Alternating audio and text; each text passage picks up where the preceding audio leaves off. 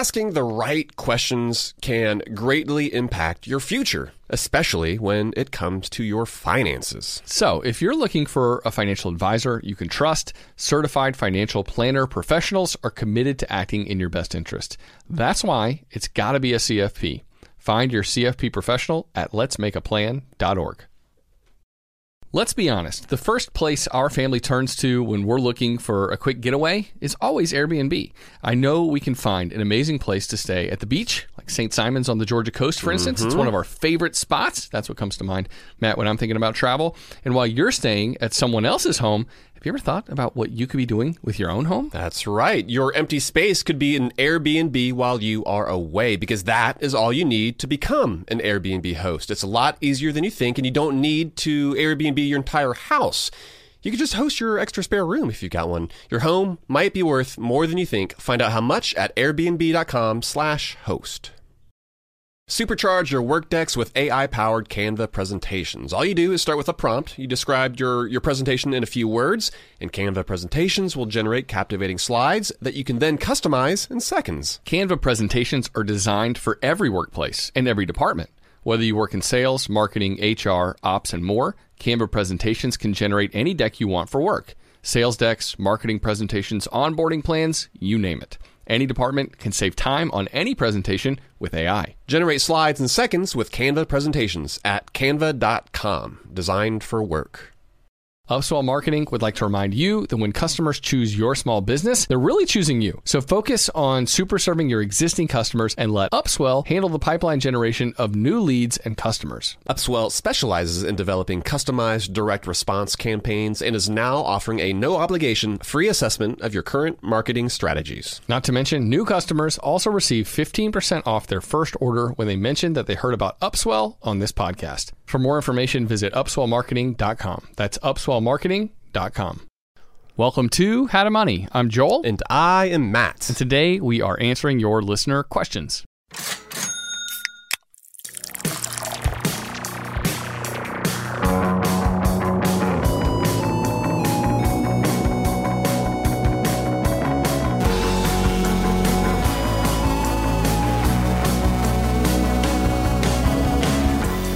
That's right, man. I think our listeners know that if it's Monday, they're either going to hear us talk to an interesting guest, or they know that there's a chance they might have a listener question that's answered. We've got 5 listener questions that listeners have submitted that we're going to get to during this episode, including where to stash some money if you're looking to buy a house in the coming years. I'm sure this is a question that nobody out there has, right? Like, nobody wants to buy a house these days. That's a joke. Everybody wants to buy a house. And I will say, foreshadowing, there is a place that you can stash it beyond just a savings account. We'll get to that in a minute. Exactly, with low risk as well. We're going to take a question about just teaching little kids about money, some steps to take there, and some tax considerations for summer jobs. We've got those questions plus 2 other ones that we're going to get to during this episode. But first, you wanted to talk about I see a note here about HVAC. What's that all about? All right, so your HVAC didn't go out, did it? No, fortunately. Oh my gosh, that's a very expensive thing. I'm glad. I mean, it's more expensive too in the middle of the summer, right? Like, because don't wish that on me, Ricky Bobby. I'm not wishing it. Okay. I'm glad that that's not the position that you're in. Yeah. So I was just thinking the other day as I went over to one of my rental properties that, like, literally 5 years ago, I met with an HVAC guy. He came out to kind of assess the unit. And Literally. All right, Rob Lowe. And so, yeah, he was like, man, I don't know. This thing's getting a little long in the tooth. You want to consider replacing it. And, he's right. It's a really old unit. It was 18 years old or 16 years old at the time. Nice. Yeah, so it's old. But antique. It's been 5 years since then. I did not take his advice, and I did not replace the unit. And it's still going strong. And by going strong, I mean, it's puttering along. It's doing its job. The air is cooler coming out of the vents than is going into it. That's all that matters. And I just kind of randomly thought about that the other day, and I just wanted to let people know, sometimes it's not necessarily that he had ill intention or that he wanted me to spend money that I didn't want to spend, but I do think it's important when you get advice from a professional to get a second opinion. Call in another HVAC company and say, like, how bad off is this unit? Like, do I need to actually replace it? And then also too, It's almost like changing the oil in your car, right? How that's the number one thing if you have a gasoline car to prolong the life of that car. It's changing the filter on your HVAC. If you do that every 3 months, like that thing's going to run for a long time. And so, I just wanted to let people out there know, like, if a service professional tells you that you need to replace something really soon, like that guy made me think it was going to go out that summer. And I'm, here I am chugging along 5 years later, 5 years down the road. I'm just glad that I didn't actually listen to him and go down that road. And there's just so many little ways. Go change your filter, man, and make sure that unit lasts longer than, anybody else thinks it's going to. Yeah, you don't need that extra strain on your blower motor as it's running there, kind of trying to suck through. Oh, actually, dude, this actually made me think of one time when I was changing the filter. There was a $20 bill down there. Oh, there you go. Did I ever tell you that? No. Oh, yeah. That was like one of the... How'd that get there? Normally, well, just, through the air intake vent. Like, with our old houses, like, I feel like newer homes, the air intake, it's like on a small wall, kind of, and it's vertical. But, like, on our old homes, man, with the air intakes on the ground, I find all sorts of stuff down there. Mine's like the size of a husky. Like, it's a huge animal. Like, we have two in the floor, yeah. Yeah, they're massive. But yeah, I agree. Like that alone is definitely a great way to prolong the life of your HVAC. And two, like you said, it's important to think through, like if someone's giving you advice and they stand to gain from it, it's worth considering their motives a little bit. Not, again, like you said, not that this guy was trying to steer you wrong, because chances are he'd seen a lot of HVACs that were 18 years old that had crapped out that summer, right? Yeah. It wasn't necessarily bad advice, but I think it was wise of you to say, all right, let's see how long this can go.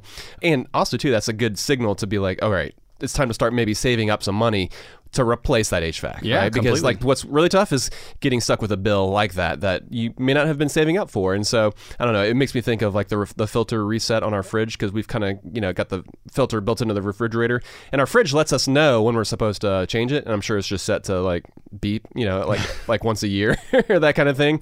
But it's been beeping now for a couple months. I do think it is time now for me to order a new water filter, prolong the length of our fridge, making sure that we're getting that nice clean water in the same way you want to keep getting that nice clean air in your house. That's right. Yeah. Preventative maintenance is like huge. It's totally being frugal, right? to do those minor things to keep things running smoothly, like the filter in your HVAC. It's, it's a $10 filter or whatever. And yet that could save you from hundreds of dollars in repairs or thousands of dollars in having to get a new unit. Totally, man. Yeah. So another quick question for you. Do you get the cheap filters that only filter out dust, or do you get the ones too that say that they'll trap like pollen, cigarette smoke, viruses? I'm not smoking cigs in my house, so I'm usually going with like, that in-between grade of, not the super fancy ones that's filtering out every single thing, but middle of the road. Well, here's what I think too. Yeah, those fancier ones, they say that they'll filter out like everything. But I've got to think that makes it more difficult for the system to pull the air through as well, right? I'm sure we'll hear from a listener who works in the industry. Who's a professional. Yeah, and they'll be like, sorry, Matt, you're wrong on that one. Hey, I don't know. Who knows? That's just what I'm thinking, versus like the super cheap ones that are kind of like, it's like breathing through a sock. It's like really easy as opposed to breathing through like a coffee filter, right? Yeah. Like one of these is going to be more difficult than the other. But I'm with you. I don't want to overdo it, but I also don't want to go too cheap as well. Yeah, and stop trying to breathe through socks, buddy, all right? That was the first thing that came to mind. How about a sweater? Okay. Yeah, breathing through a sweater, that sounds a little less gross than a sock. It does.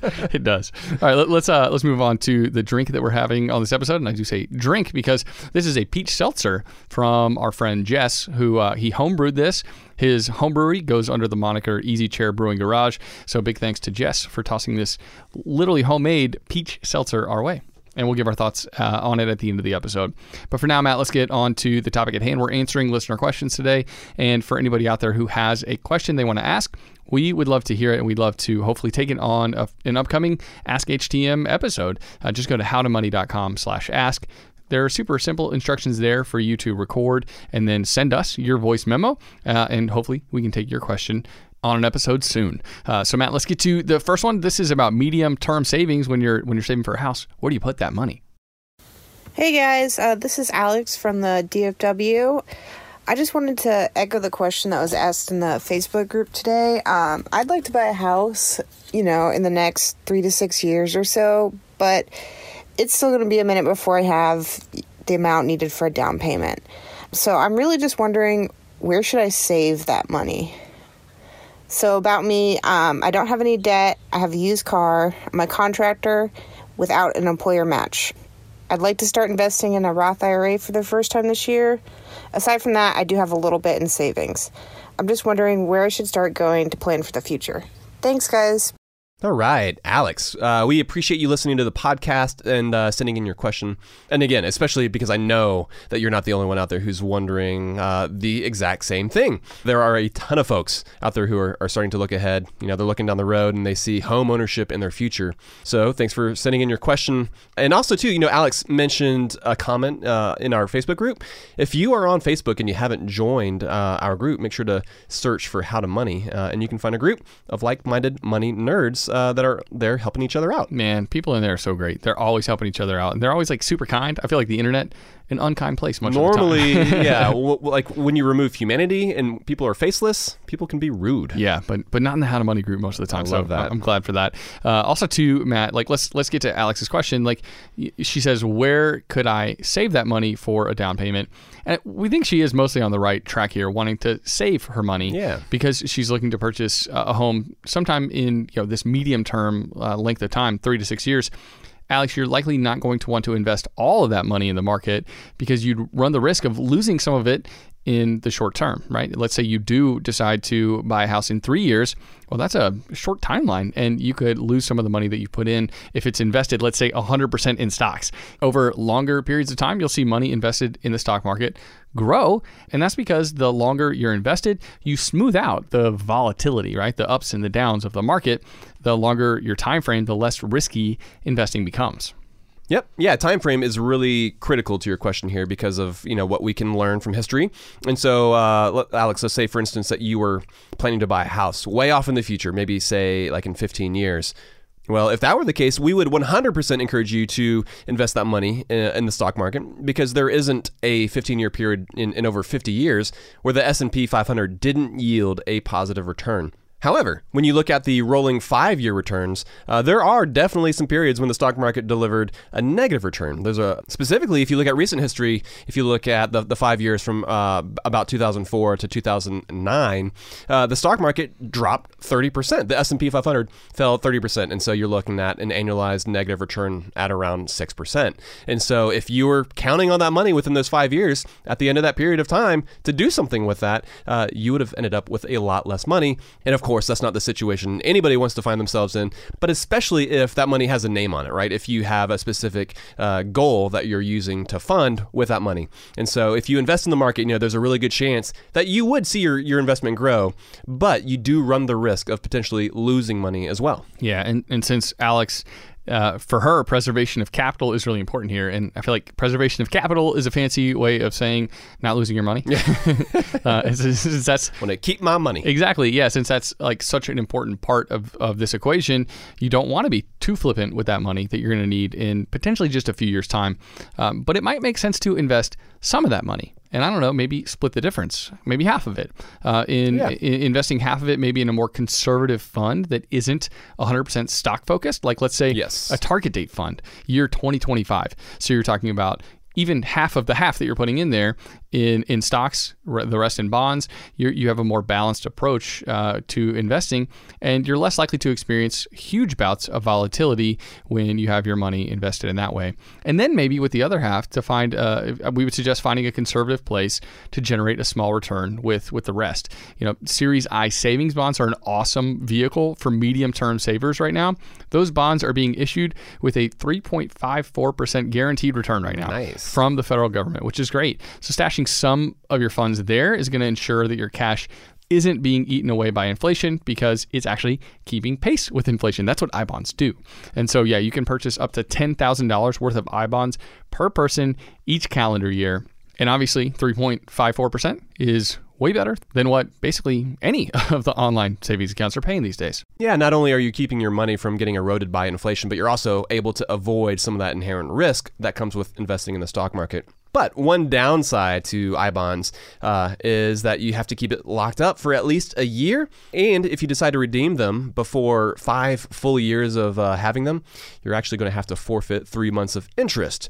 And that's honestly not that big of a penalty, to be honest. It's still way better than that 0.5% that you're going to earn in savings. And here's the thing, too, on that note, if you're not completely sure that you'd want to buy a house, 3 to 6 years from now, You can always go ahead and accept the risk of fully investing that money within the market because, again, there's a chance that you'll grow that investment, but there's no guarantee. So it kind of comes down to how much that you want that house. If you want to guarantee that that money is going to be there, then again, we would recommend that you not invest that money, or at least limiting how much you're investing to only half of your money. And then maybe with the other half, like Joel said, putting it in I-bonds. Matt, I feel like I-bonds are going to become just more and more interesting to a lot of savers, because the rates being paid on those are going up and inflation looks like it might be going up. The fear of inflation. Exactly. And knowing that you're at least keeping pace with it for some of the money that you have stashed away is, I think, going to become more and more appealing. We got more questions to get to, though, Matt, including, what about becoming a financial counselor? Should I do that? How do I go about doing that? We'll get to that and more right after this break.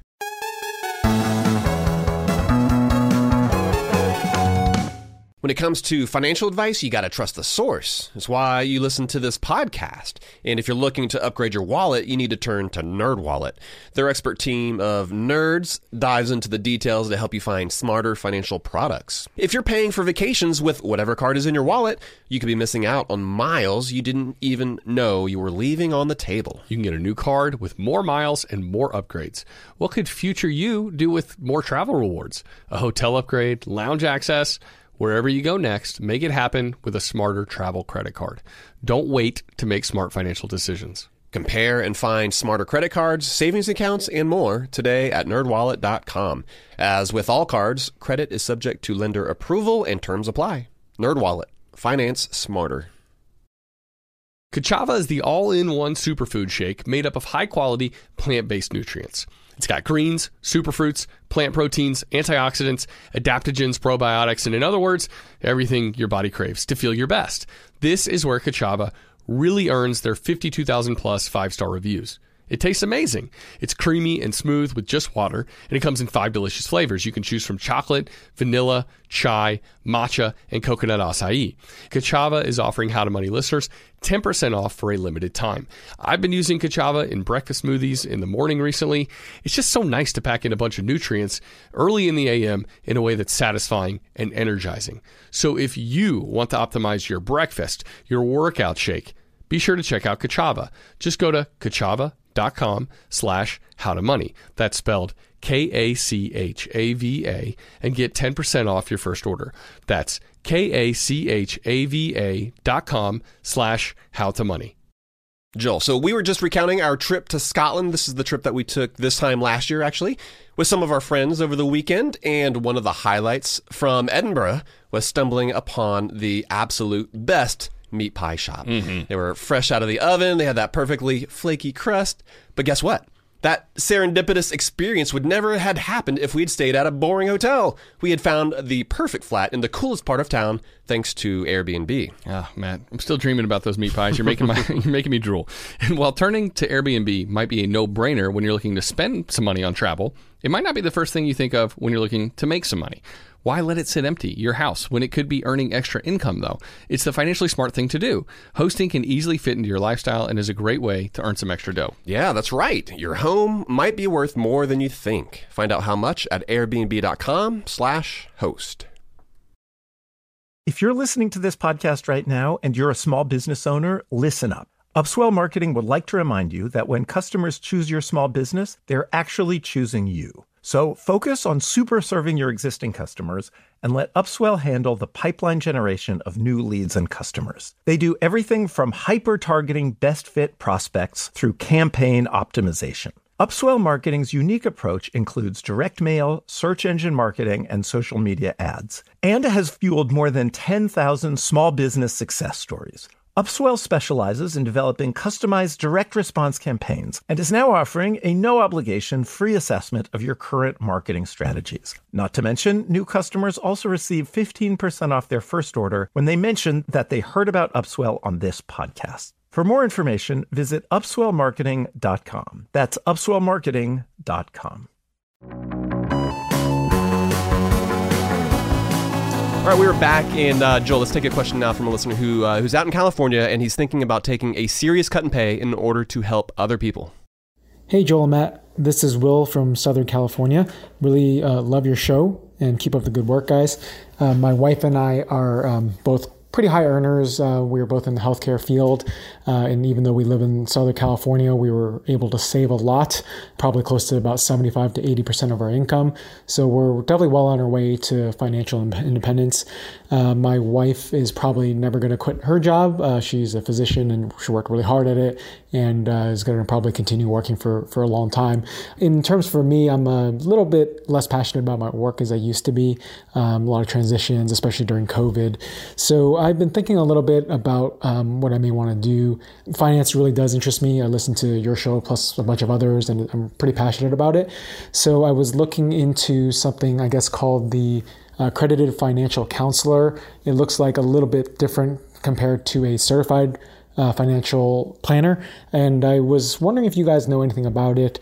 Obviously love what you guys do, but quote unquote for entertainment purposes only. So I was looking more into maybe areas where I can do one-on-one counseling with people about their finances, help them out in terms of, setting them on the right path, especially since I've been able to do that with my finances and my families. And I think it's something that I'd be good at, but also that would help a lot of people. And even if I have to take a pay cut, we're in a good place to be able to manage that still. So love the show, guys. Looking forward to what you guys have to say about this.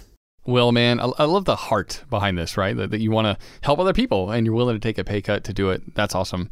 And Matt, I think too, like saving in Southern California is so much harder. So like, I feel like Will deserves a big round of applause for being able to save such a major chunk of his income. What do you say, 70 to 80%? Yeah, that's a lot of money. That's incredible. I mean, especially given, the taxes in California, cost of living, that's definitely not like living in Atlanta, you know? Yeah, I feel like Will must really like rice and beans, right? If he's doing that. But yeah, Will, let's talk about, your question and becoming a financial counselor. I feel like that's a great path to take. And there's such a huge need out there. You really have to do it because you do love helping people, because that's such an important part of your mission. Matt, it makes me think, I'm not sure if you've seen any of the Netflix series Last Chance U. Have you seen that? Nope. Okay. And so apparently there's a bunch of seasons. I've only watched like some of the most recent one, which was about this basketball team in Los Angeles.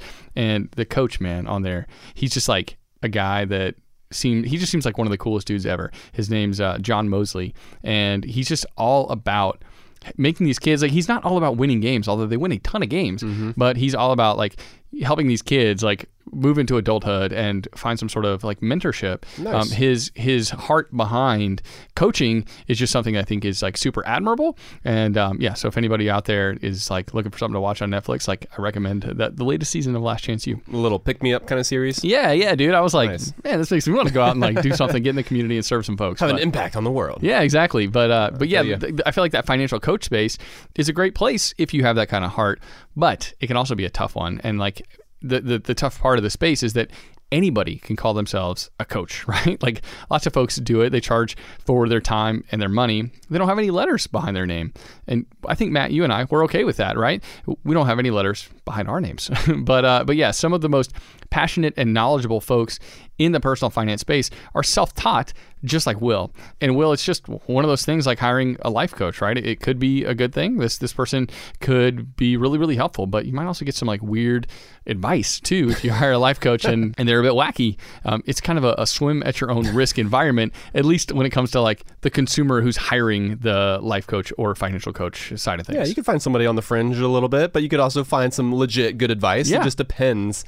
And so, Will, that's kind of where accreditations come into play. And so hiring a financial counselor, it's going to be difficult for the consumer to know who they can trust, because the level of financial knowledge can vary widely between people who call themselves, a financial counselor. And so there are different certifications out there too, but we think that getting accredited is well worth your time as well as the money that it takes.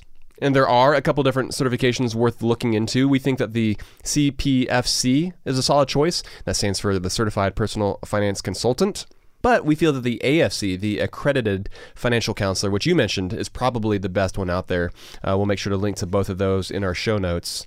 And either one of those certifications are going to be really helpful when it comes to the education that you receive and in providing credibility, to potential clients. Basically, they're going to have a much better idea of what kind of coach that they'll be getting were you to have some of those initials behind your name. That's right. By the way, the AFC is definitely different from a CFP, which is a certified financial planner, which Will did mention in the question, I think. The CFP is going to take you longer to get. You'll likely be working really in a different capacity. You'll be working with more like high-end clients and talking about more complex financial situations, maybe some estate planning, right? Whereas like an AFC is going to be helping people with stuff like budgeting and debt payoff. They're really two different ends of like the financial stratosphere that you're going to be walking in. And either is great, but we think there's just like this big need for AFCs to help people with the basics of personal finance. And so, yeah, we would encourage you to go in that direction. And so best of luck to you, Will, really, as you pursue this line of work. Hopefully it's not helpful just for you. Hopefully it's not just good and fulfilling for you, but man, you're able to help a lot of people out there in this really fulfilling way, this like one-on-one coaching where you can like really see the differences that people are able to make in their lives based on the advice you're able to give.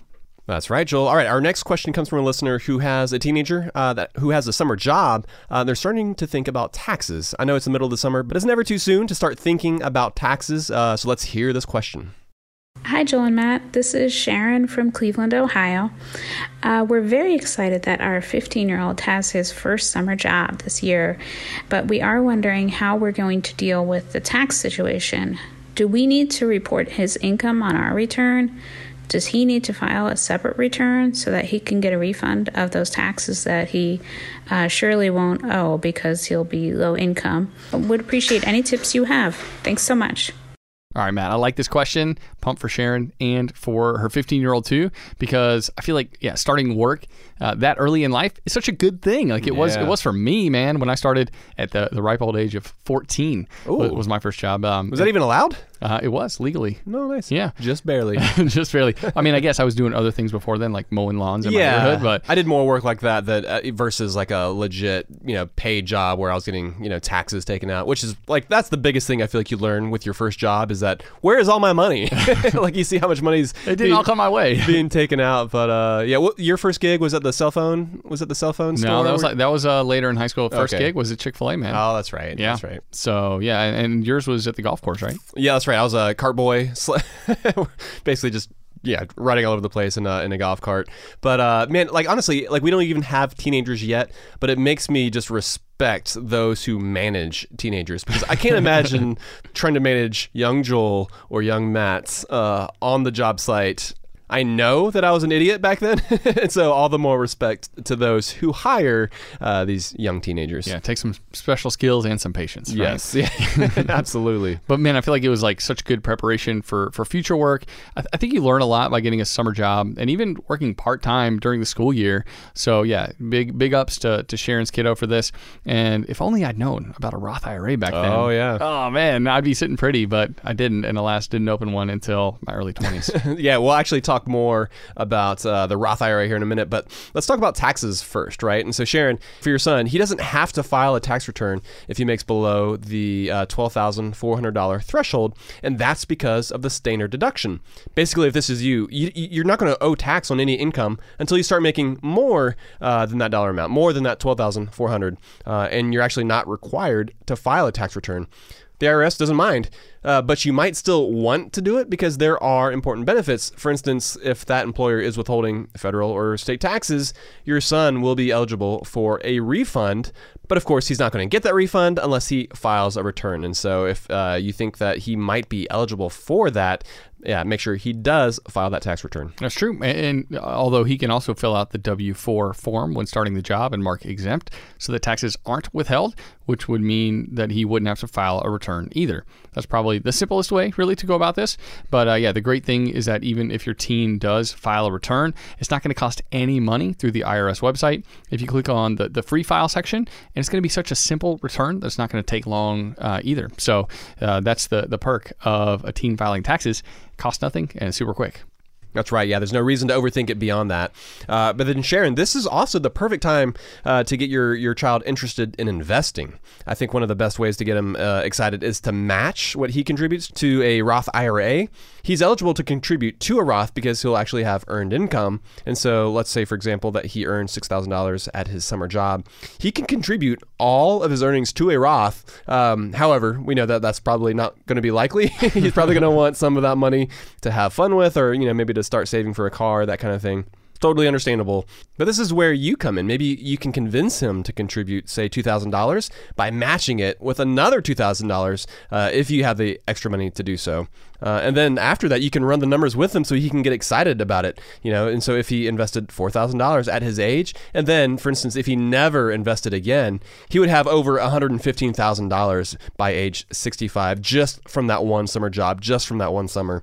This is the perfect chance to get him excited about seeing his money grow, for him to understand the power of compounding interest. That may not be something that your young teenager would naturally get excited about, but if you're able to crunch the numbers like that and they're able to see that, like, wow, that's, I would end up with a lot of money down the road if I were to invest it, then that could be something that you get them excited about. Yeah, the tax thing, super easy. The Roth IRA thing might take a little more finagling with, especially if your teen likes to spend and is like literally getting this job so they can spend. But like when they see that number held up, like, hey, if you don't spend all the money that you made, I'll help you out. And by investing, you're going to have way more money down the line. It could really kick off a lifelong passion for, saving and investing, which would be really cool.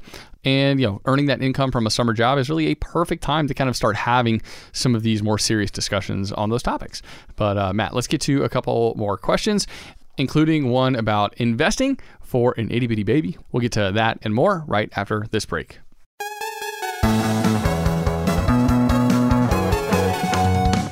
When it comes to financial advice, you got to trust the source. That's why you listen to this podcast. And if you're looking to upgrade your wallet, you need to turn to NerdWallet. Their expert team of nerds dives into the details to help you find smarter financial products. If you're paying for vacations with whatever card is in your wallet, you could be missing out on miles you didn't even know you were leaving on the table. You can get a new card with more miles and more upgrades. What could future you do with more travel rewards? A hotel upgrade, lounge access? Wherever you go next, make it happen with a smarter travel credit card. Don't wait to make smart financial decisions. Compare and find smarter credit cards, savings accounts, and more today at nerdwallet.com. As with all cards, credit is subject to lender approval and terms apply. NerdWallet. Finance smarter. Kachava is the all-in-one superfood shake made up of high-quality plant-based nutrients. It's got greens, superfruits, plant proteins, antioxidants, adaptogens, probiotics, and in other words, everything your body craves to feel your best. This is where Kachava really earns their 52,000 plus 5-star reviews. It tastes amazing. It's creamy and smooth with just water, and it comes in 5 delicious flavors. You can choose from chocolate, vanilla, chai, matcha, and coconut acai. Kachava is offering How to Money listeners 10% off for a limited time. I've been using Kachava in breakfast smoothies in the morning recently. It's just so nice to pack in a bunch of nutrients early in the AM in a way that's satisfying and energizing. So if you want to optimize your breakfast, your workout shake, be sure to check out Kachava. Just go to kachava.com/howtomoney. That's spelled Kachava and get 10% off your first order.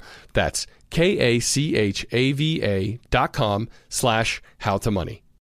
Joel, so we were just recounting our trip to Scotland. This is the trip that we took this time last year, actually, with some of our friends over the weekend. And one of the highlights from Edinburgh was stumbling upon the absolute best meat pie shop. They were fresh out of the oven. They had that perfectly flaky crust.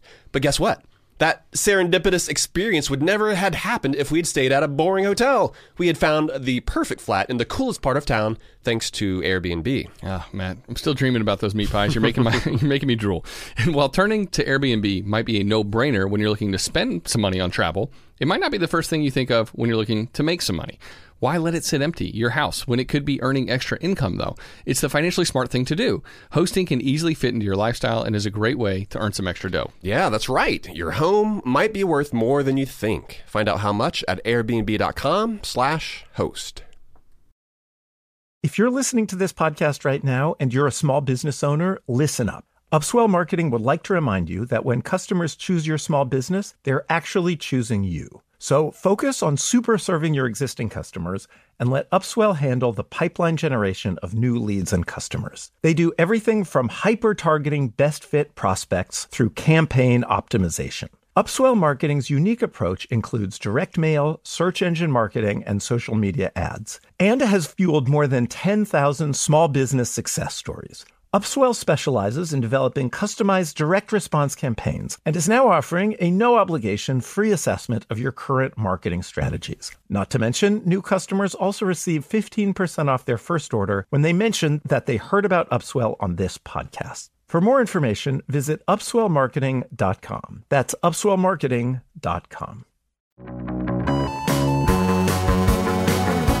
All right, Joel, yet again, we are back and we're taking listener questions. And let's hear now from a listener who wants to know if he can substitute his emergency fund with a high-limit credit card.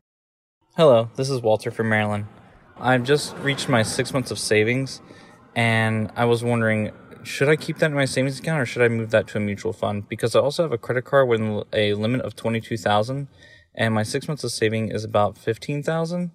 So I was thinking if I ever had anything emergency come up, I could put it on the credit card and then pull the money out of the mutual fund to pay it off within the time frame I've given. All right, Matt. Walter, already doing a great job when it comes to emergency funds. It's tough for a lot of people to get to that 6-month savings point, and Walter's there, so big kudos to him. But he's got an interesting question. I feel like there's a lot we can really elaborate on when it comes to emergency funds. So yeah, let's dig a little bit deeper here for a second on e-funds. I know it can be tough to have that much money, especially right now, in savings, earning almost nothing. We kind of talked about that a little bit earlier on in the episode, but it's only natural to want to look for a higher rate of return, especially when you've got $15,000 sitting there and you're like, it's earning nothing. That's tough to stomach. The problem, though, is that investing money that's supposed to help you in the event of an emergency, it could really hurt you down the road, right? That's because your emergency might happen at an inopportune time in the market. Let's say our economy goes through a recession and you get laid off in the middle of a recession when the market's down. It's like this double whammy to pull money out from your investments that are also suffering at the time and then baking in those losses, essentially. You don't want your emergency fund necessarily tied to the stock market. It's just too risky. Yeah, basically we're asking folks to imagine a scenario like March of 2020. We saw both of these things happen to a lot of folks. The market tanked and a lot of folks lost their jobs. And if you need that money and it's like down 30%, that's a tough time to pull it out. Yes, yeah. And so, Walter, you're asking about your credit card. You're asking if a credit card could work well in an emergency situation. And the way you're asking it, like, we don't think that that's the case. We think that credit cards are great for putting your general spending on every single month if you pay your card off in full before the due date. But I don't like the idea of investing so much of your money that the credit card is functioning essentially as your emergency fund. Basically, like, unless you have some unstoppable recurring income, and most people don't, you need to have actual cash. You need to have actual money in the bank that's liquid, just in case you lose your job and you're out of work for a while. In that instance, your credit card is not going to be a good backup system if that happens, because if the emergency lasts long enough, you'll be racking up high interest rate debt that's going to put you in an even worse position over time. And so, we feel that credit cards are a great tool for your expenses. They're great for those actual transactions, but they shouldn't be, the main source of your funds. You shouldn't be counting on it instead of actual money that you have in the bank. Yeah, you can definitely end up in a financial pickle if you're relying on credit cards as an emergency fund. And yeah, I guess that brings up the question, Matt, are there ever any alternative spots where you can place an e-fund besides just a savings account, where you're earning next to nothing on your money? And I think the answer to that is yes, with a huge caveat. Usually only after a decade or more of maxing out your retirement vehicles, like let's say a Roth IRA. If you've been investing that diligently, you can afford to have a little bit less, like maybe only just 3 months worth of expenses sitting in the bank instead of 6 months or more, which is ideal. And that's because your Roth can now function as the backup to the backup, right? So you have this smaller emergency fund in savings, and you have this ridiculously large emergency fund that is your Roth IRA. Again, of course, it stinks to have to take money out if the market is hurting. But if you've been that diligent to save and invest for 10 years or more, having a little less in an actual savings account I think is one of those measured risks that a lot of people can feel comfortable taking. So Walter, once you hit that point, we're okay with you investing at least a little bit more of that. But for the time being, a credit card is a terrible alternative to an emergency fund. And yeah, we're just not comfortable with you taking that risk. All right, man, let's get to the next question. This one comes from a listener who really wants to help his son learn about investing, but the kid's really, really young. Hey, Joel and Matt. Thanks for taking my question. My name's Paul, and I'm from Seattle. My question is in regards to investing for your kids. I've got a 2-year-old, and I'd like to set up some kind of investment account for him. I'm not sure which kind, though, which is why I'm reaching out. I've heard of custodial brokerage accounts, trusts, as well as a few other things, but I don't know what the best long-term option would be, as well as which one would have the best tax benefits now and for the future. I'd like to build an account for my son with low-cost index funds and or ETFs, and as he gets older, include him in the decision-making process, and eventually when he's an adult, give him control of the account. I'd be creating this account with my own money, and then as time goes on and my son earns his own money, I transition to teaching him how to manage and invest his own money.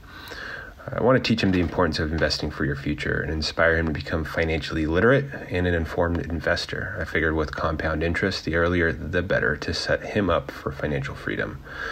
Also, you all need to check out Holy Mountain Brewing in Seattle. They are the bee's knees.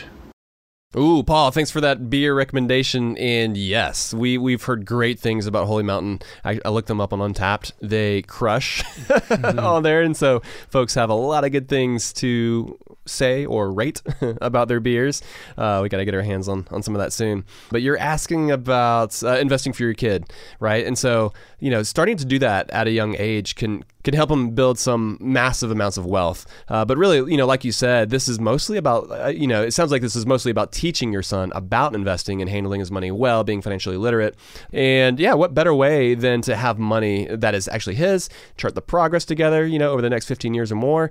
That could be a great way for you to impart these lessons upon him before he goes out on his own. Yeah, and he's not even close to going out on his own yet, Matt, right? No. He's got a lot of years under that roof. But let's talk about a couple of things that Paul needs to think about right now, while he's making some of these decisions. The more money, Paul, that your son has in his name, just know that it can hurt him when it comes to getting financial aid for college. So for his ability to go to college in the future and not get completely shut out from some of the aid that he might otherwise be able to get, it might make more sense to invest in your own retirement accounts and then watch those grow together. The Roth IRA in particular is great because you can withdraw some of those contributions for him before you reach retirement age, so that you can be saving money in your own account that you're actually intending to spend for him and for his education. So that's one thing to think about. But if you're already maxing that out and it's likely that your son is going to go to college someday, a 529 plan is probably the next best step, right? That money is going to be in his name and it's got this specific purpose for it. My daughter and I were following the progress of a little bit of money I invested for her college. Literally just started at the end of last year. Probably not going to do a whole lot, but it's cool to see, right? It's a really fun way to follow along with her to see how that money is invested. It's got her name on the account, and just showing her how quickly it can grow has already kind of got her mind churning, which was a lot of fun to see. Yeah, and so Paul, for you, the Washington State Dream Ahead 529 plan, it's a pretty good one with reasonable fees and investment options. But we believe that parents should prioritize investing for their own financial future more highly than their kids' college savings. It really is like putting on your own oxygen mask before putting on your kids on an airplane. They always talk about that, in the little tutorial at the beginning of the flight that no one ever pays attention to. And so we don't recommend. At least they made the videos a little bit better in recent years. It used to be just the thing you had to pull out of the seat pocket in front of you, and you're like, oh, I'm not going to read this. Some of the airlines now, they make it fun, it's kind of a joke, and folks understand that. And so, how else can you get people's attention? Making it interesting, funny, entertaining. But again, we don't recommend investing anything for your kid's future until you at least hit money gear number 7. We actually talked more in depth about this on last Wednesday's episode. That was the episode titled "Saving for College is Overrated," because for a lot of people, we do think that they have their money priorities all out of whack. Yeah, doing something that seems like a good financial move, but doing it at the wrong time before you've really appropriately taken some of those other steps when it comes to saving and investing for yourself and your own future. It can make something good actually turn into something bad. And we don't want that to happen to you, Paul. But yeah, if you're at money gear number 7 and a 529 plan feels, let's say, too confining because college isn't a sure bet, well, you can then open a custodial account. This allows you to be the holder of your son's investments until he turns age 18, which is the age of majority in your state. But again, just know that the money in one of those accounts is going to make it harder for him to receive financial aid for college. That money essentially acts as this big red flag when colleges are deciding which students to offer money to. They're like, oh, you know what, Paul's kid, he's already got $50,000 in investments. Most kids don't have that. Right, exactly. Yeah. Most other kids his age don't have that. And so he's likely not going to get nearly as nice of a financial aid package. And so that can be to his detriment. So from a building wealth for his future standpoint, it's nice to do that, but it can hurt him when it comes to getting free money for college. Yeah, that's right. And Paul, you mentioned trusts as well, which could be that might be a better option since it gives you more control, right? And rules as to, what the money that is set aside, what that is allowed to be used for. And so for instance, with a custodial account, one of the downsides is that once he's of age, he can use that money for whatever he wants. Like he could use that to buy like a Lambo. But with a trust, you could make a rule maybe that says no exotic cars, right? But the downside though to trusts is that it can be expensive. It can be more of a hassle to set up. But if we're talking about the potential for, a ton of money, if we're talking big money here, a trust might be a great option for you. However, if your main goal really is just to make sure that you're teaching your son the basics of financial literacy, to make sure that he understands investing, then, you don't even have to use any special accounts or investment vehicles. You can even just set up a simple account via a company that we're fans of, like Go Henry, that caters to accounts for kids. And so in this case, it's linked to your own Go Henry parent account. And dude, what I started to do recently with my oldest in order to teach her about investing and compounding interest is that I've been paying her a weekly interest payment from me on any money that remains in her account that she doesn't spend. I found that, when kids are still pretty young, it doesn't take much money for them to get it. With her, it is totally clicked, which is really exciting, for her to understand that oh, wow, by leaving this money, by keeping it here in obviously it's not invested, it's just sitting there, but she earns interest from me. And so she knows that she's rewarded by quote unquote investing that money. And so I found that that's a simple way to introduce the concept of investing and compounding interest to her without overcomplicating it with some of these other accounts. Yeah, so it just depends on what your goal is. Are you trying to teach or are you trying to actually grow wealth? And if so, there's a bunch of different things you need to consider when you're figuring out which vehicle you're going to take in order to grow wealth for your son. And the biggest downside is doing it in the wrong way can mess up any of that free money that you can get when it comes to applying for colleges.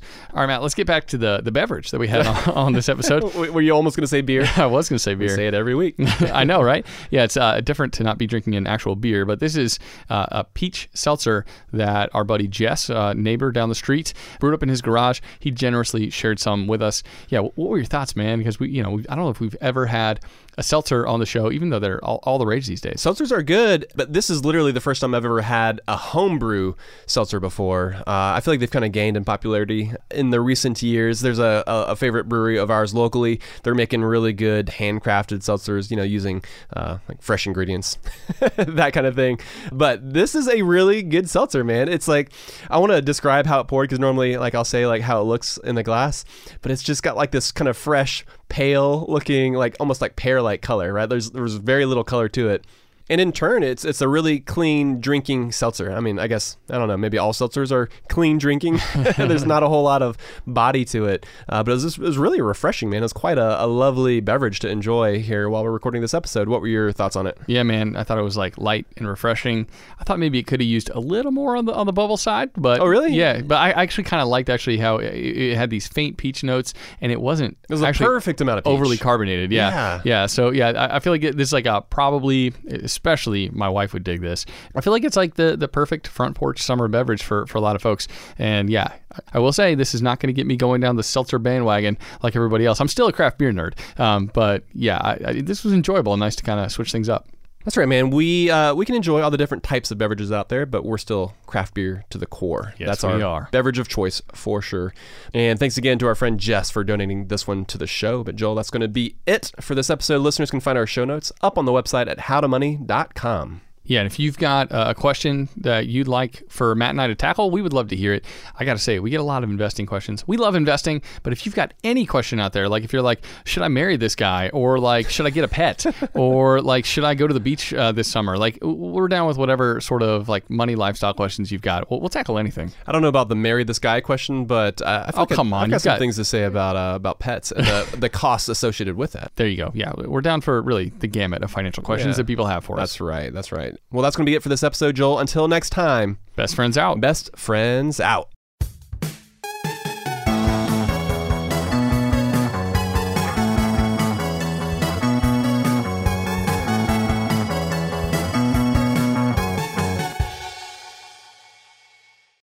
Upswell Marketing would like to remind you that when customers choose your small business, they're really choosing you. So focus on super serving your existing customers and let Upswell handle the pipeline generation of new leads and customers. Upswell specializes in developing customized direct response campaigns and is now offering a no-obligation free assessment of your current marketing strategies. Not to mention, new customers also receive 15% off their first order when they mention that they heard about Upswell on this podcast. For more information, visit upswellmarketing.com. That's upswellmarketing.com. I'm Katya Adler, host of The Global Story. Over the last 25 years, I've covered conflicts in the Middle East, political and economic crises in Europe, drug cartels in Mexico. Now I'm covering the stories behind the news all over the world in conversation with those who break it. Join me Monday to Friday to find out what's happening, why, and what it all means. Follow The Global Story from the BBC wherever you listen to podcasts. Supercharge your Workdex with AI-powered Canva presentations. All you do is start with a prompt. You describe your presentation in a few words, and Canva presentations will generate captivating slides that you can then customize in seconds. Canva presentations are designed for every workplace and every department. Whether you work in sales, marketing, HR, ops, and more, Canva presentations can generate any deck you want for work. Sales decks, marketing presentations, onboarding plans, you name it. Any department can save time on any presentation with AI. Generate slides in seconds with Canva presentations at canva.com. Designed for work. Whether you're a savvy spender maximizing your savings with cashback rewards, a thrifty rate watcher seeking the lowest interest, or a travel enthusiast looking for extraordinary perks, Kemba Financial Credit Union has a visa to complement your lifestyle and unique needs. Apply today at Kemba.org to unlock a limited time 2% cash back on purchases and pay 0% interest on balance transfers for an entire year with a new visa from Kemba. You deserve a card that works for you. Restrictions apply. Offer ends June 30th, 2024.